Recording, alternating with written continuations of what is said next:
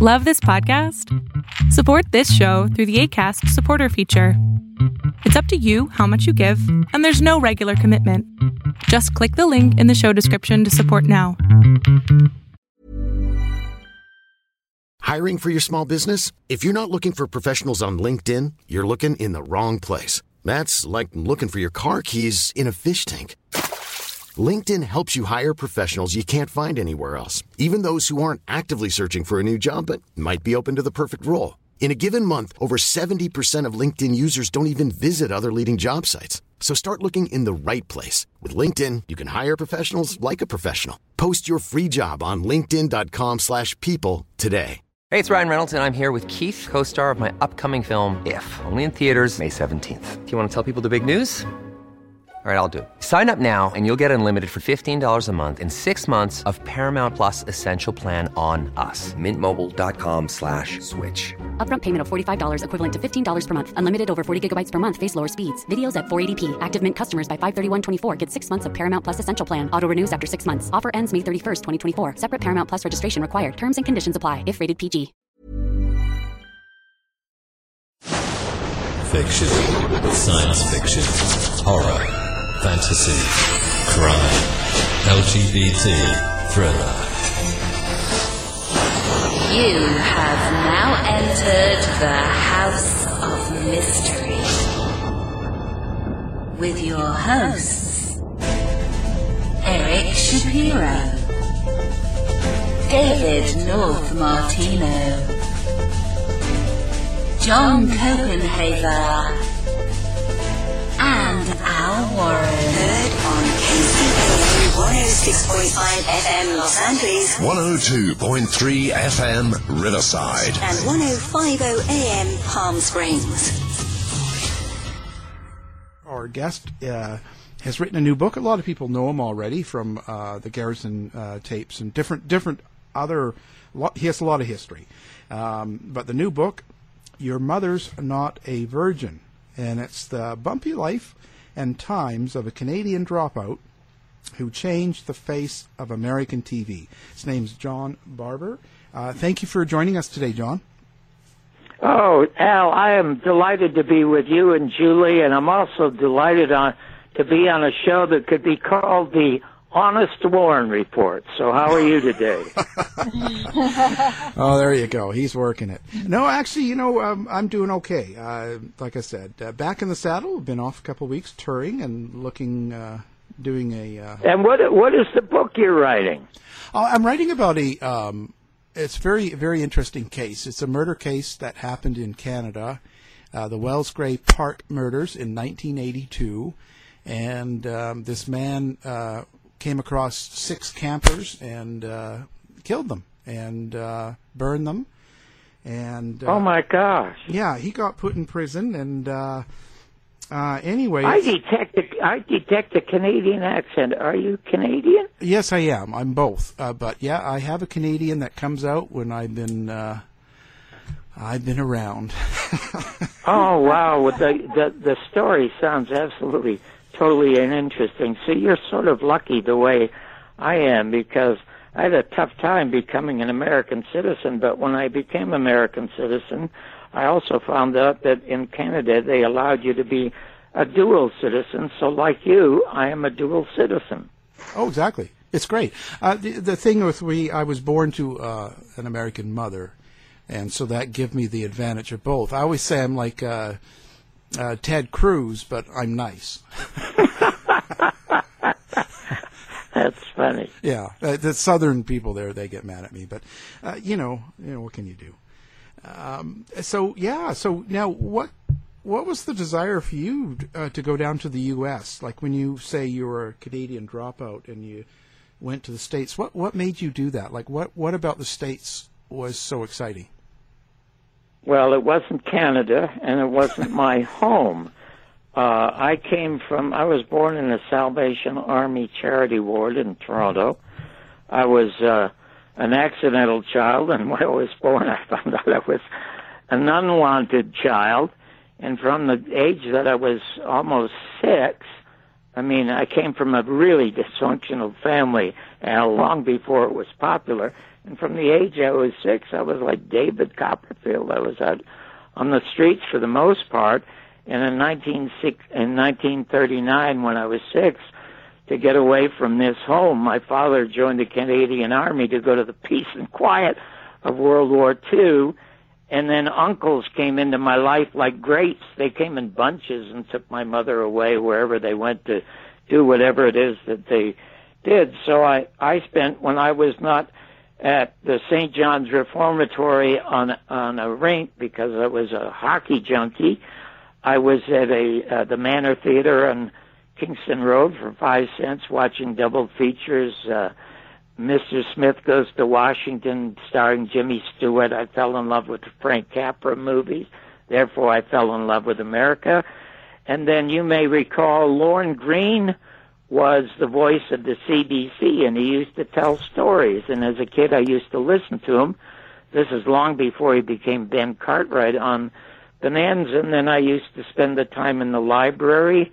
There was a famous Canadian writer, Gordon Sinclair. Not only did I read him, I read his stories to the class when I was a kid. I dropped out of high school when I was 15. I got in trouble with the law a number of times, was arrested and convicted of felonies. And then at 17 years of age, I had become a professional gambler. From the ages of 15 to 17, I taught myself to be a professional gambler, and I decided to go to the United States and to Las Vegas because that's the Vatican, that's where you go. And so I went to Buffalo, and I walked across the bridge. When I got on the other side, they said, "How long are you staying?" I said, 2 days. And I stayed almost 2 years, was arrested the first time and deported. But anyway, interesting story. On the way to Las Vegas, the train I was on had an accident in northern Nevada. And I thought the immigration department had called the railroad company to say that, hey, there's a kid, John Barber, on the train. You got to stop it. We got to get him back to Canada. So I didn't know the reason for the stoppage, but that's why I thought they stopped. So I hopped off the train, and the nearest town I could get to, Al, was Lake Tahoe. So I took a bus to Lake Tahoe. I'm 17 years of age, and if you look at the cover of the book, do you have the book with you? I do. Well, you see that cover? That is me at 17 years of age with a very expensive blue suit on, and I'm wearing a Stetson hat so that I look like I have cattle, and so that I look like I'm over 21 so that I can gamble. That was taken in front of the old Bugsy Siegel Flamingo Hotel, but that's how I was dressed when I walked into the Cal Neva Lodge at 17 years of age. And now I am totally stunned because, Al, it looks like a set designed by MGM in one of those great Mickey Rooney, Judy Garland musicals that I used to watch as a kid. And for an hour, I just walked around and watched these fabulous people gambling and drinking and having a good time. And then I wanted to test my skills at the crap table.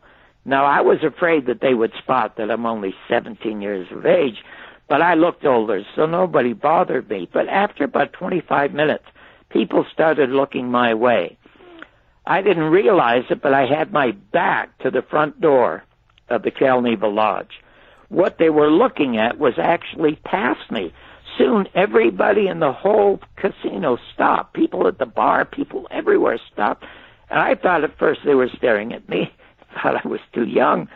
But they weren't, so I turned around to see what they were looking at. And guess what they were looking at? They were looking at Frank Sinatra walking through the front door with his top coat over his shoulders like an Italian Superman. And he was arm in arm with Sam Giancana, who was a Chicago mafia chieftain I just read about on the train coming down, and they were surrounded by 3 Italian Praetorian Guard, and they walked past me. Now, the interesting thing, more than interesting thing, a week before, I saw MGM's The Jerome Kern Story, and there was this phenomenal shot, very famous, and you're probably familiar with it. Frank Sinatra standing on a white pedestal about 25 feet tall in a white tuxedo, singing Old Man River almost as beautifully as Paul Robeson. And he walked right past me. And little would I know that 25 years later, I would be his private writer for 4.5 years. Wow. Now, was Frank Sinatra your favorite celebrity that you ever met or knew? Oh, gosh. I talk about so many of them in the book. I mean, Muhammad Ali, I put Muhammad Ali on television for an hour in 1970 when the only one in America who would put him on television was Howard Cosell. Do you remember Howard Cosell, the sportscaster? Oh, yeah, I do. And okay, there you go. He was the only one who gave Muhammad Ali airtime because everybody now looks at Muhammad Ali as a hero. But in 1970, they want him shot or hung as a traitor because he said publicly he would risk going to jail rather than going to Vietnam to shoot yellow people who were never a problem to him. The only problem to him were white people in the United States. And Jane Fonda, who was called Hanoi Jane, Bob Hope, Dean Martin, I was on Dean Martin's show a number of times, on the Tonight Show. There are so many stories about so many unbelievable celebrities in this book, and all of this happened to me, Al, honest to God, by accident. Here, how is it possible that a kid with my background, who's arrested a number of times, who is deported twice, ends up changing the face of American television by creating the first reality show, Real People, the highest-rated show in American history? We used to get half of all the audiences watching television sets for 3 years, much more than All in the Family or Sanford and Son. How does that happen? How does he become accidentally the writer for 4.5 years for Sinatra and then chosen by Jim Garrison on his deathbed to be the one to tell his story, the only person to whom he revealed his entire case after he lost the Clay Shaw trial in 1970, and he picked me over Oliver Stone, who was making his great movie, JFK, at the time. And I must tell you, Al, all of this happened to me by accident. Now, I'm a total non-believer, but somehow or other, it's almost as though my life was divinely planned over my own objections, because all the disasters that happened to me were those things that I planned really well. So any questions that you and Julie might have and want to ask me about anything, I'd be more than happy to talk about. Okay, John, so if I may ask you a question. So you've spoken quite a lot about celebrity meetings and your influence and their influence on you. What's the biggest relevance of that for you? So I know you talk about an accident, and potentially it's fate. It's all kind of planned somewhere along the line. But what's the relevance of all of those meetings? What is the ultimate learning you've had from them? Well, it's not some. Well, Julie, the things I learned about them, they're things that are phenomenal. Things that people do not know. I mean, the stories about Muhammad Ali in the book, when I had him on, as a guest on the show, and one of the few people who would put him on the air, this fellow that was opposed to this illegal war in Vietnam, I asked him when he was a young man as Cassius Clay who his heroes were. Now, I thought he was going to say Paul Robeson or Jackie Robinson or Joe Louis, but it wasn't. It was a white man, and these stories are revealed in the book, and there are scores and scores of them. So the thing with me is that I was always interested, as a child, what kept me going, Julie, was reading and listening to stories. Now that I'm older, with this book, Your Mother's Not a Virgin, and I'm telling you, the best book ever about anybody in show business, it's the telling of stories that keep me alive now. Now, of course, the most interesting story is that of yours truly. How does this kid with his David Copperfield background all of a sudden go from this Canadian rags to American riches story? It's all in the book, and along the way are these dozens and dozens of other stories. And the most profound, I came across dozens and dozens of profound stories about famous people. Jerry Lewis, the real truth behind the muscular dystrophy telethon. Bob Hope, how Bob Hope happened to become one of the richest entertainers in the world. All of these things were revealed to me by them because they liked me, because I was a storyteller. But the title of the book came from an accidental conversation with Jim Garrison. When John Kennedy was killed, a company in America that could only own 5 television or 5 radio stations, the worst president in American history, and this is not an opinion, this is a fact, and every political scientist in America says the same thing, the worst president was Bill Clinton. George Bush may have destroyed Iraq. Bill Clinton destroyed America. First of all, he signed NAFTA, which sent all our jobs overseas. Secondly, he repealed something called Glass-Steagall. This was an act enacted by FDR to save American capitalism from socialism and to prevent the bankers from gambling with our money. And that was repealed by Bill Clinton, and in 2008 it created the worst recession in America since the 30s, and I lost $1 million home, and millions of people lost their homes. Nobody went to prison. But the worst thing he did was in the 1960s, he signed the Communications Act. It put 95% of all American media in the hands of 6 corporations. And they are all shills for the government and the military-industrial complex. Now, if Donald Trump wants to make America great again, all he has to do is sign an executive order like George Bush did when he went into Iraq and reverse the Communications Act and put all the media back into the hands of 1,500 people. They say it's the public airways, but you and I know it's the corporate airways, and so far the president has done nothing about the fake news that he has revealed. But in any event, in 1967, Jim Garrison arrested Clay Shaw and charged him with conspiracy to murder John F. Kennedy as the handler of Lee Harvey Oswald. Now, he announced on national television that he had solved the case and there would be convictions. Everybody poo-pooed him. The government attacked him. The media attacked him, said he was a kook. He had nothing. And I kept saying as a street kid, Julie, well, listen, if he has nothing, why don't they let him get into a courtroom and fall on his face? But instead they stopped them for 2 years. Then on January 29th, there you go, serendipity in my life. January 29th, the birthday of my son, the child I never wanted because my parents were alcoholics. I didn't know what kind of father I was going to be, and I accidentally had a son, which turned out to be the greatest blessing in my life. January 29th, 1969, he is born, and Jim Garrison takes Clay Shaw into court. And in a short order, he loses the conspiracy charge.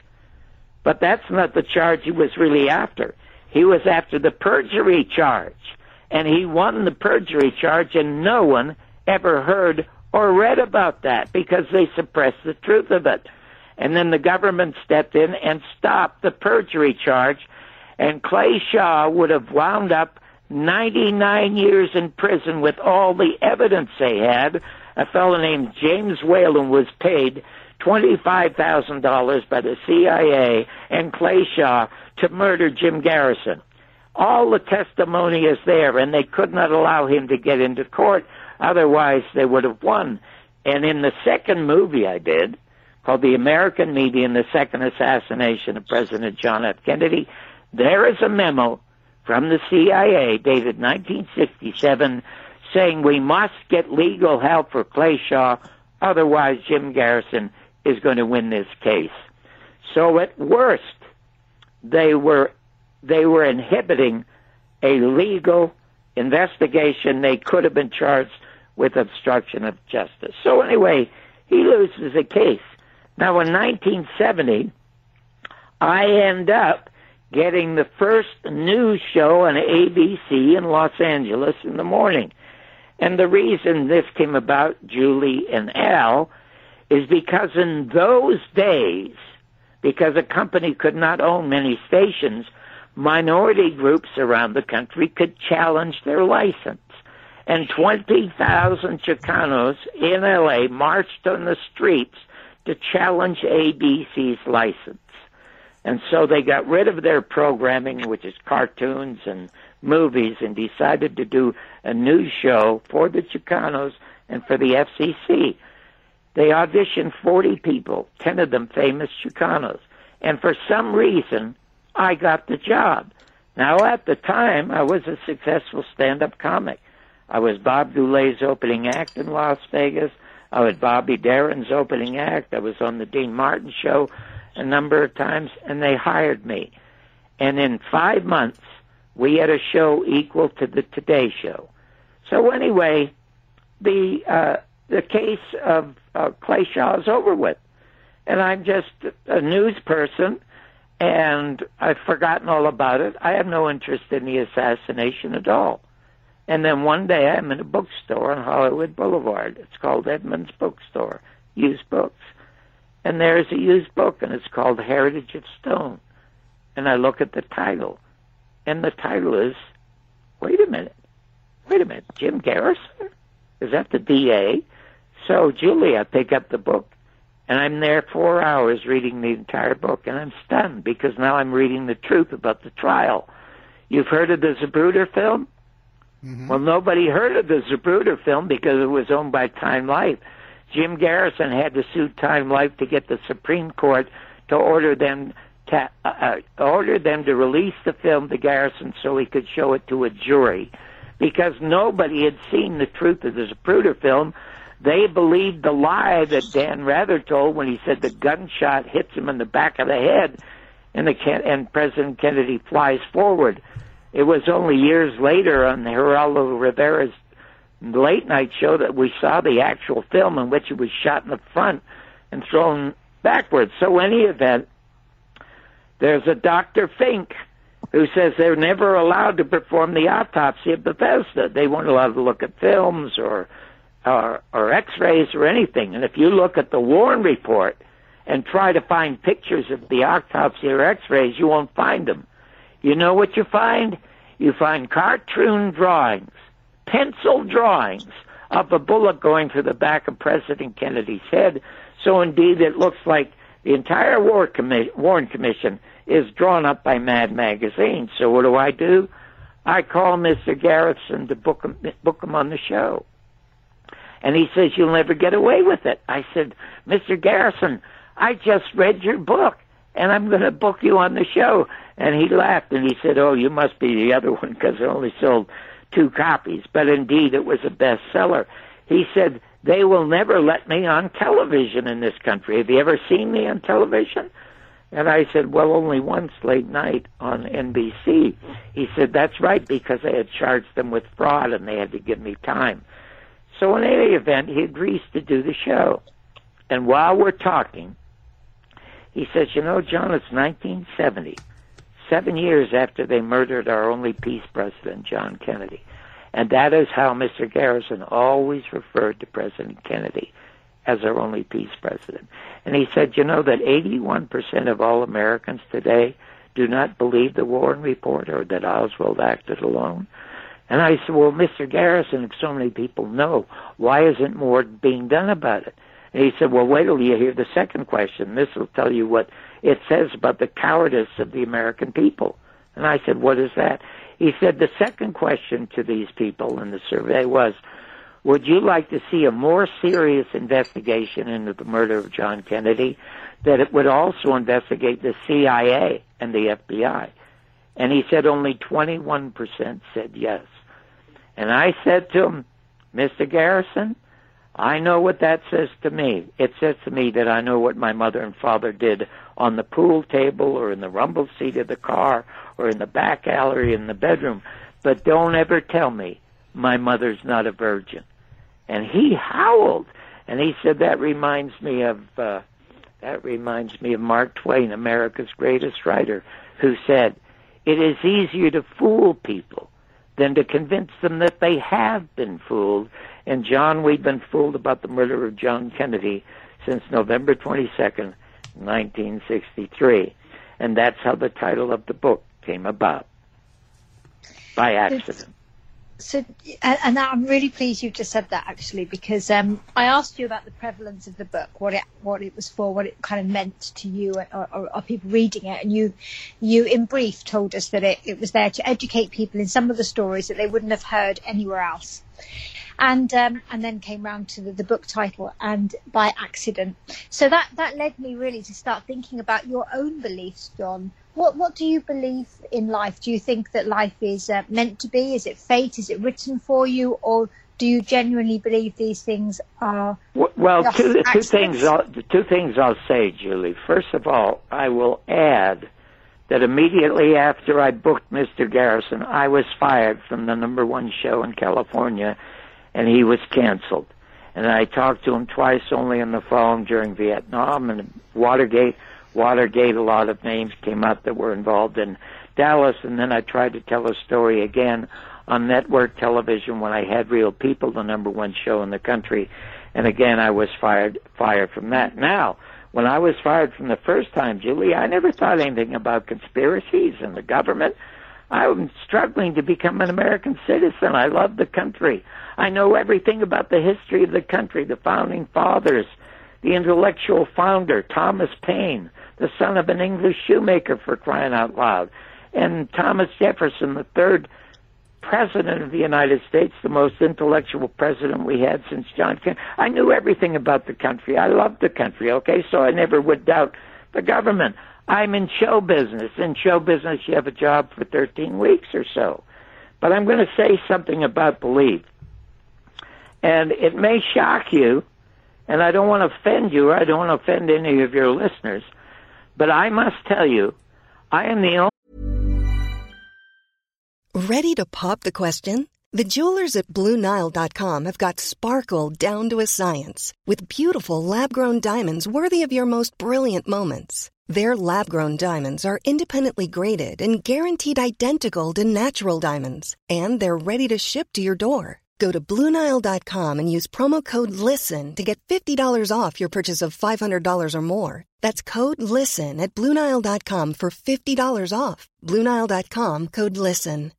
If you're looking for plump lips that last, you need to know about Juvederm lip fillers. With Juvederm Volbella XC and Juvederm Ultra XC, your lip look, whether it's subtle or bold, can last up to 1 full year with optimal treatment and no additional maintenance. Find a licensed specialist and see if it's right for you at Juvederm.com today. That's JUVEDERM.com. Add fullness to lips in adults over 21 with Juvederm Volbella XC or Juvederm Ultra XC. Do not use if you have severe allergies or a history of severe allergic reactions, or if you're allergic to lidocaine or the proteins used in Juvederm. Tell your doctor if you have a history of scarring or taking medicines that decrease the body's immune response or that can prolong bleeding. Common side effects include injection site redness, swelling, pain, tenderness, firmness, lumps, bumps, bruising, discoloration, or itching. As with all fillers, there's a rare risk of unintentional injection into a blood vessel, which can cause vision abnormalities, blindness, stroke, temporary scabs, or scarring. For full, important safety information, visit Juvederm.com.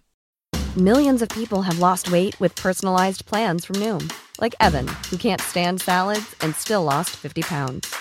Salads generally for most people are the easy button, right? For me, that wasn't an option. I never really was a salad guy. That's just not who I am. But Noom worked for me. Get your personalized plan today at Noom.com. Real Noom user compensated to provide their story. In 4 weeks, the typical Noom user can expect to lose 1 to 2 pounds per week. Individual results may vary. Hey, it's Ryan Reynolds, and I'm here with Keith, co-star of my upcoming film, If, only in theaters May 17th. Do you want to tell people the big news? All right, I'll do it. Sign up now and you'll get unlimited for $15 a month and 6 months of Paramount Plus Essential Plan on us. MintMobile.com/switch. Upfront payment of $45 equivalent to $15 per month. Unlimited over 40 gigabytes per month. Face lower speeds. Videos at 480p. Active Mint customers by 531.24 get 6 months of Paramount Plus Essential Plan. Auto renews after 6 months. Offer ends May 31st, 2024. Separate Paramount Plus registration required. Terms and conditions apply if rated PG. The only person I know who has an absolutely and total open mind. Now, a lot of people say my mind might be open because it's empty. Well, it is empty. It's empty of beliefs. Julie, I believe in absolutely nothing. Let's say you believe in God, and somebody like Christopher Hitchens, a really smart intellectual, comes along, and he can give you arguments why there may not be a God. You won't listen to him. You will shut him down. Or let's say that you're an atheist, and somebody like me comes along, and I tell you stories of things that happened to me that look like my life was divine intervention. You're not going to listen to it. If you like Trump and somebody comes along and tells you and proves to you what a jerk he is, you're not going to listen. Or let's say that you hate Trump and somebody comes along and said, hey, this is what he's doing good. You're not going to listen. I either know something or I don't know something. And I'm going to tell you how I lost my belief. I was 12 years of age, living almost alone on the streets, and I went to a friend of mine. His name was Don Lee. The story's in the book. Don Lee came from the only family that I knew that was loved. They lived on Scarborough Road, right across from a Baptist church, and the reason that they moved there is so they could go to the church. I went to them one day when my mother ran off to Buffalo with one of my drunken uncles. And I asked the family to adopt me. And they laughed at me, and they said, no, we can't adopt you. You got a mother. Well, I was a smart-mouthed kid, and I said, oh, do you want me to prove to you that I don't? Come on over to my house. There's no mother in my house. And they said, no, but we would like to take you to church. Have you ever been to church? And I said, not that I know of. And they gave me a book. And I said, what's this? And they says, it's a Bible. And we would like you to read the Bible, and we would like it if you would like to come to us every Sunday to church. So I went home and I read the Bible. And I memorized the Bible all the way from Genesis to Revelations. I could quote it. I could quote it for years and years and years. And for 12 weeks, every Sunday, I went to the Baptist church with them, and they had a very smart minister. And the smart minister would stop in the middle of everything, and he'd say, now is the private time for you and God in the house of God to talk to God and pray to God for something that you want or something that you need. And, of course, what it was that I wanted and needed, I wanted my father to be home. And after the prayers and after the church, I never went to the house with the Lees to have lunch. I used to rush home, open the door, and look for my father. And, of course, he was never there. So the 13th week, and when he said it's time to have your private prayer, I just got up in his very quiet church and noisily walked out and sat on the front steps. Well, everybody saw me, and he saw me. So after church, he came out, and he put his hand on my shoulders. And I must tell you, Julie, I almost cried because it was the first time anybody had ever touched me. And he said, John, are you okay? And I said, yes. And he said, what's wrong? And I said, sir, I don't think this is for me. And he said, what's not for you? And I said, this praying business. And he said, what do you mean? And he said, you know, well, I pray here in the house of God because I don't pray at home because I wet the bed. And I don't want God to know that I'm in a room that smells. I want him to listen to what I'm saying, so I save it every Sunday, and I say it here. But he is never home when I get home. And he said, well, you have to understand God's will. Julie, I don't know where it came from, but I just blurted out, sir, I don't think I'm in his will. Well, the crowd laughed. And all of a sudden, he looked at me, and he said, John, be careful of Satan. And everybody got quiet now because he's admonishing me because I might be letting Satan into my life. I don't know where this came from. I said, do you believe there's a Satan? And he said, absolutely. And I said, well, isn't that proof that God does not exist? And I'm 12 years old. And he said, how dare you say that? I said, well, if God is almighty, just get rid of him. Out of the mouths of babes. And you know, Mark Twain said it's easier to fool people than to convince them that they have been fooled. And we've been fooled about a lot of things, from politics to religion, all our lives. And that's how I became a non-believer. But I must tell you this. Divine things that I cannot understand. There are laws at work in the universe. I mean, it's even in Hamlet, for crying out loud, where they say, Laertes, there are more things in heaven and earth than are dreamt of in your philosophies. We live in an electric universe. Everything in the universe gives off electricity, from an acorn to you and I. There are some people, that means we're designed as transmitters and receivers. There are some people who are so attuned, they might be able to read other people's thoughts. These are people who might be psychics. And in the book, there are 2 stories about 2 such psychics who've had an enormous influence on me in my life, and all is that I can say. I don't know whether or not, Julie, I believe in it, but I know it happened to me, so I have to believe in the fact that it happened to me. So is life something that is predestined? I have no idea. All I know is that life is a gift. You are not given a purpose. You are given a life. You are given a free mind, and with that free mind, you create your own purpose. But all I know is the happiest people I've ever met in my life who have something or someone that they love so much that they love to get up the next day to see that person or to do that work. Now, for me, it was my work, because I never had that person till I accidentally met my wife in 1963. So, John, just if I may, you've very eloquently answered my question about belief, but taken that somewhat in terms of religion.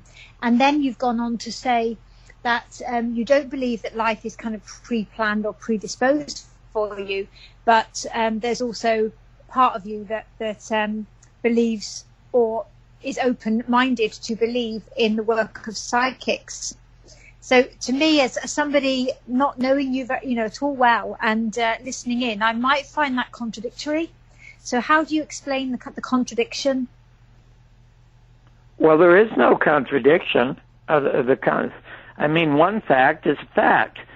I don't know whether life's predestined or not. I can't imagine that it's predestined, except in my case it might be, because my life turned out fantastically, even though I didn't plan it that way.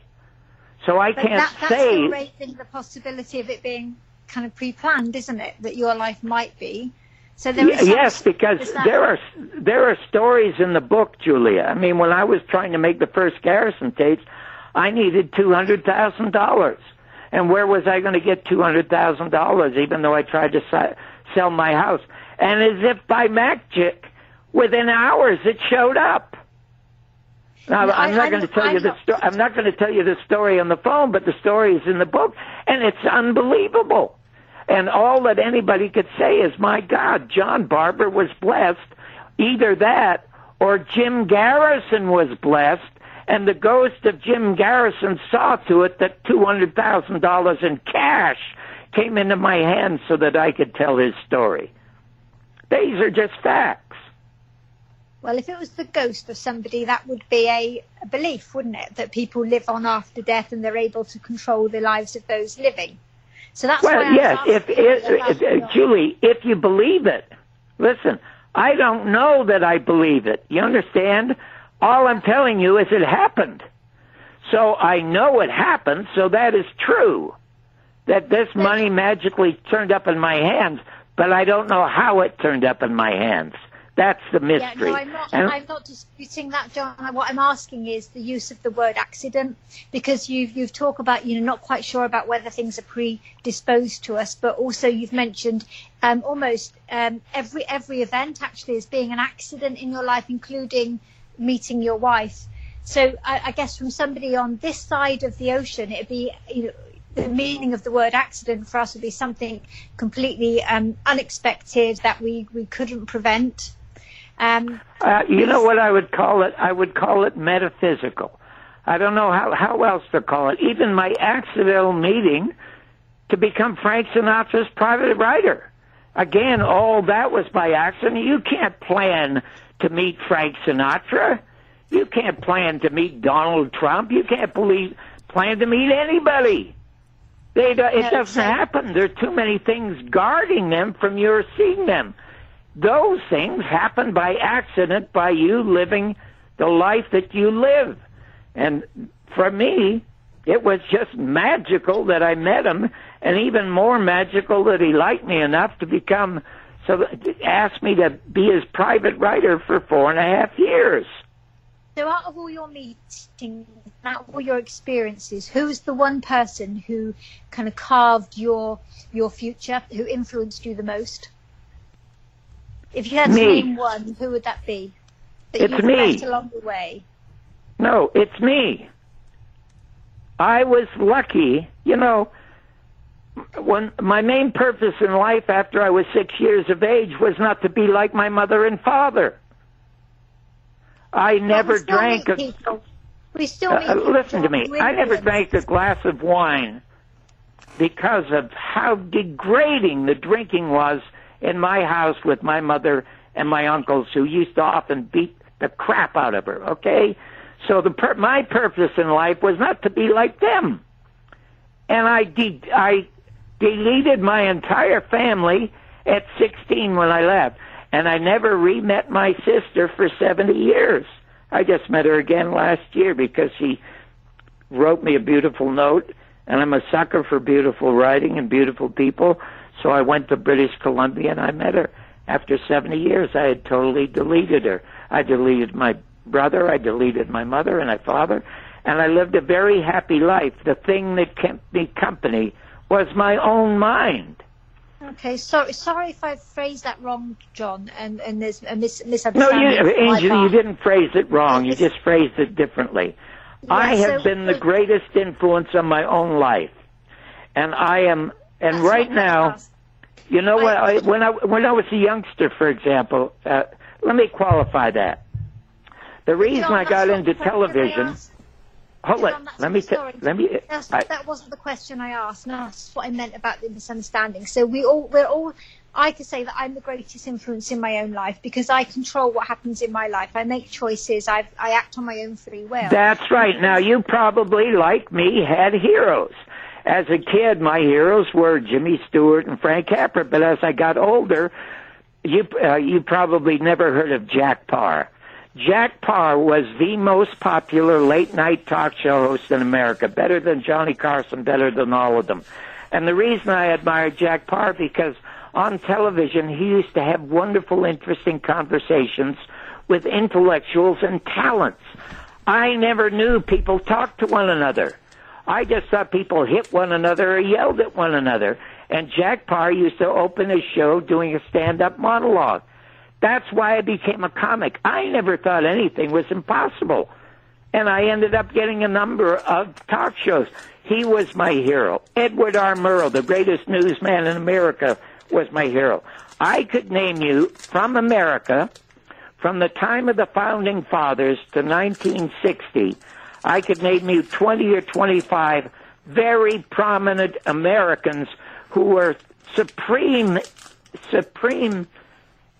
people in my life. They were a supreme influence because they were so bright, they were so human, they were so real. I challenge anybody in this country today, in 2019, to find one person in American television that you would want your son or daughter to grow up and be like. Can you find one person in American politics you want your son and daughter to grow up and be like? I can find no one. Now, it sounds to me like you're in the British Isles, so I don't know what it is like in the British Isles. But in this country, there are no more heroes, and they've murdered them. The Central Intelligence Agency murdered Robert Kennedy, They probably murdered John Lennon, and they unquestionably murdered Martin Luther King, and that was proven in a Georgia court. Okay, I suppose it was just really me thinking about, the most prominent influence that somebody's had on you. Sorry, that's badly worded.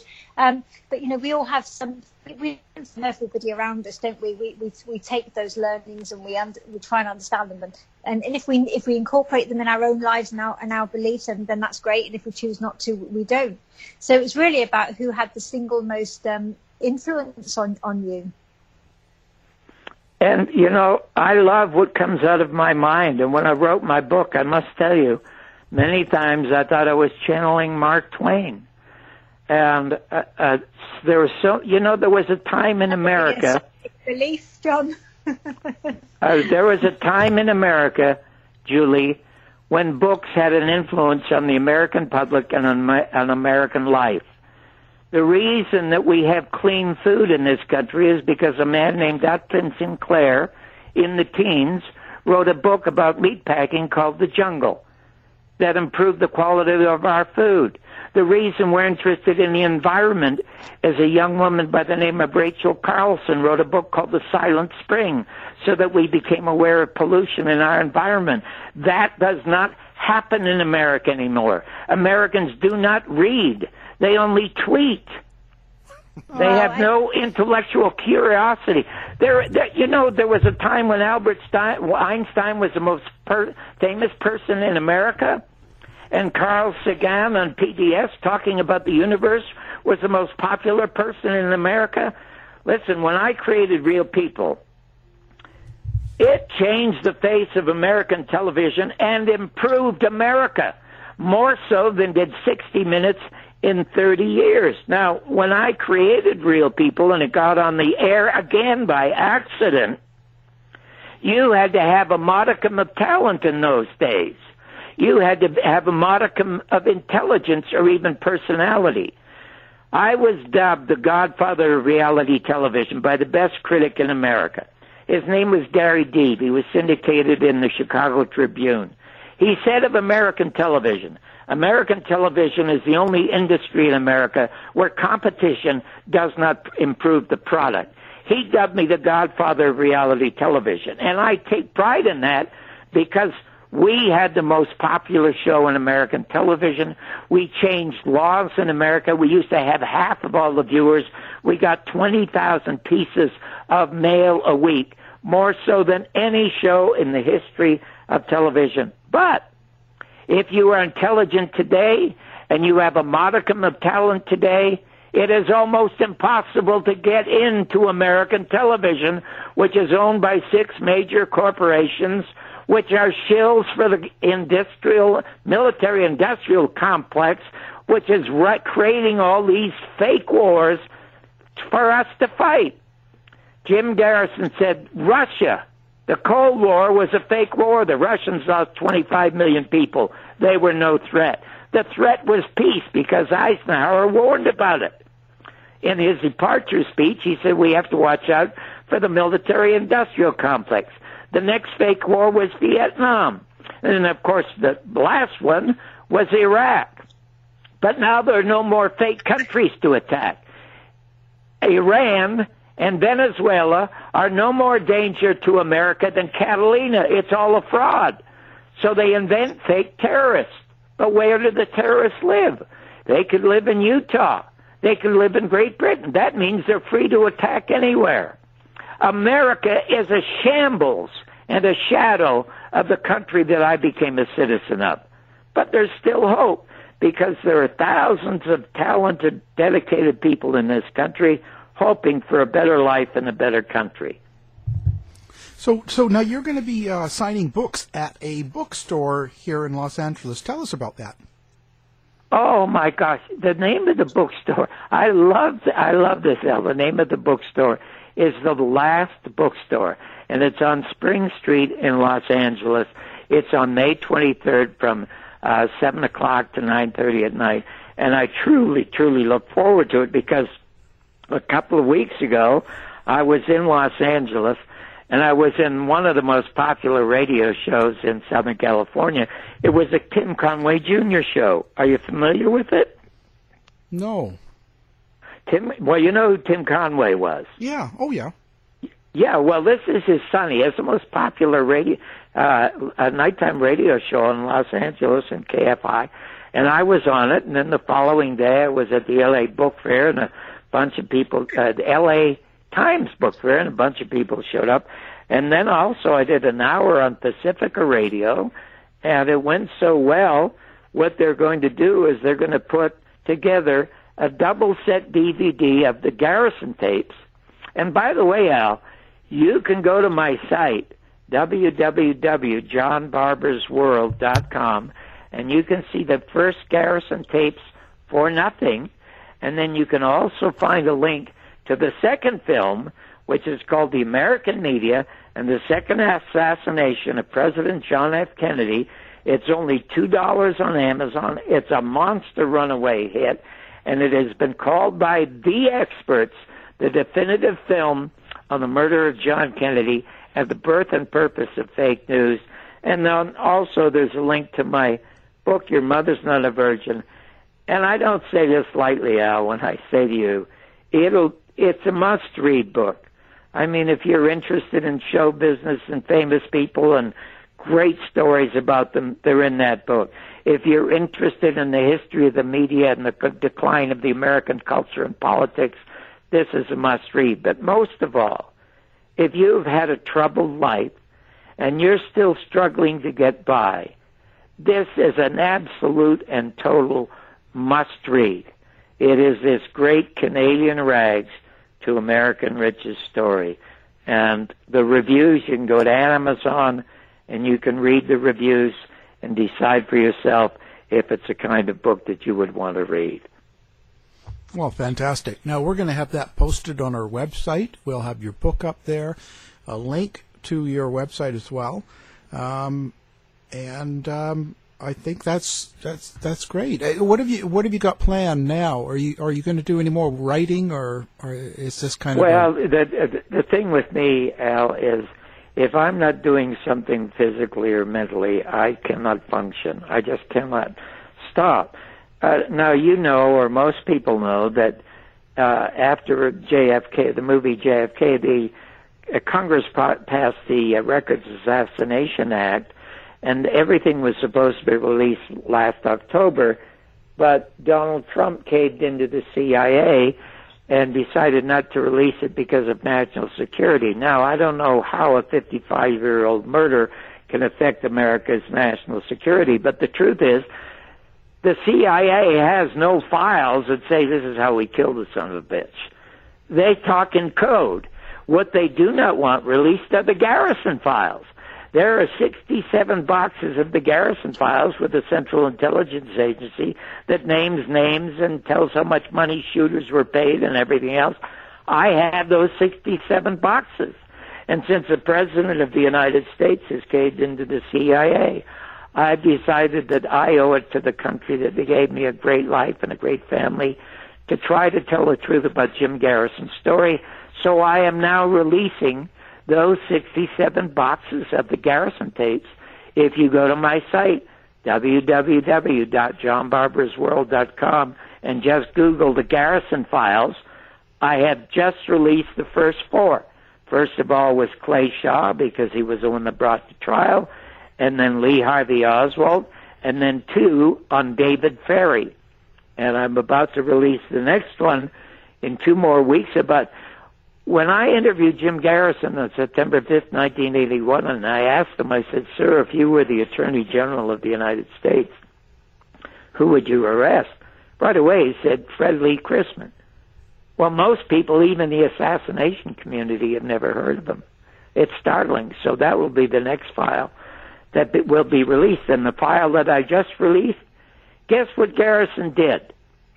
Garrison took all the phone records and tracked them to Ferrie and Shaw and Ruby, and tracked them to a guy named Lawrence V. Myers in Chicago. And it turns out that Lawrence V. Myers, according to the Warren Report, is talking to Jack Ruby the day before he murders Lee Harvey Oswald, and Garrison's conclusion is that the man who ordered the murder of Jack Ruby was Lawrence B. Myers.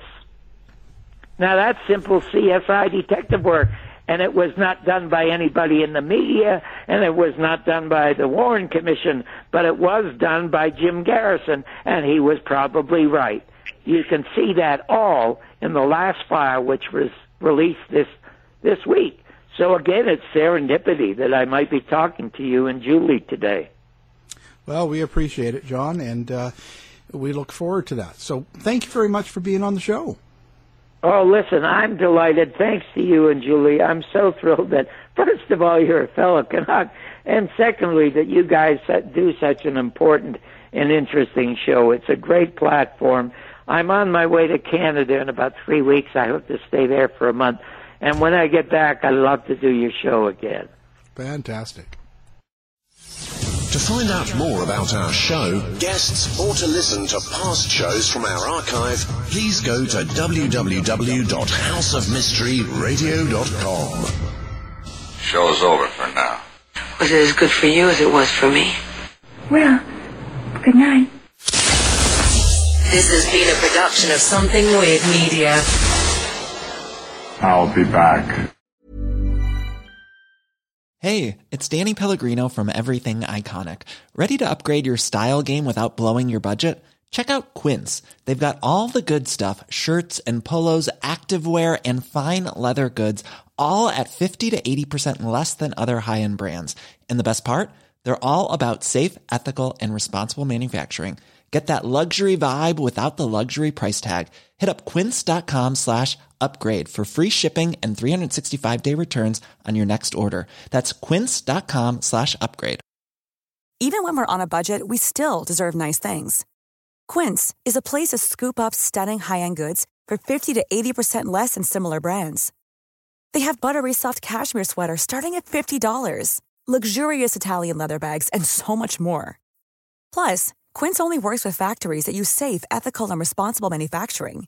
Get the high-end goods you'll love without the high price tag with Quince. Go to quince.com/style for free shipping and 365-day returns.